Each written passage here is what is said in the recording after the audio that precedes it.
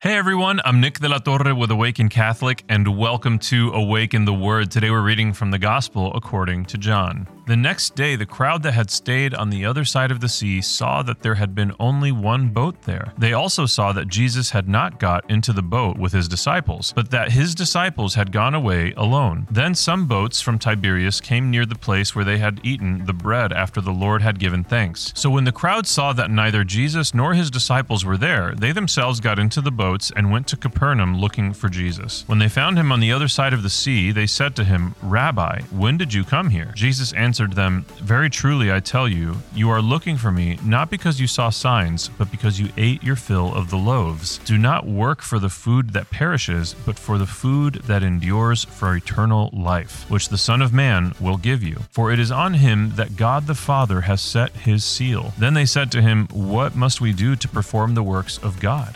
Jesus answered them, "This is the work of God, that you believe in him who he has sent."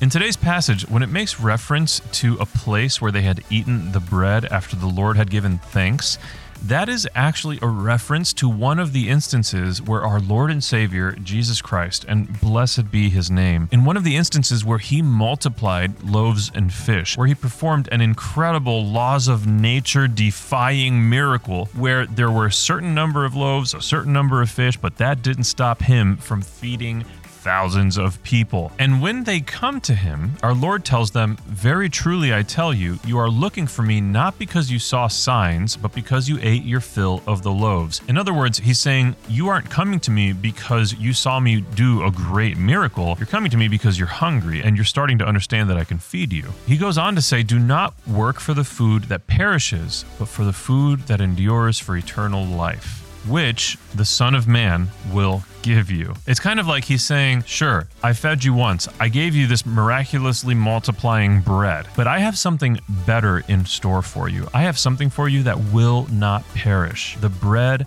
of eternal life. So much of the paradigm that we operate from is thinking about our survival here on Earth. So we work to have food so that we can fill our stomachs so that we can continue to survive. And that survival instinct understandably influences so much of what we do with our lives. And I think the invitation from our Lord today is to try to change our paradigms so that what we spend our mental energy and time devoting ourselves to is not stuff that will perish, but rather eternal life. And he offers us the bread of life in the Mass.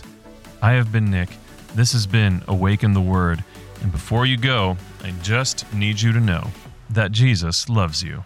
Peace.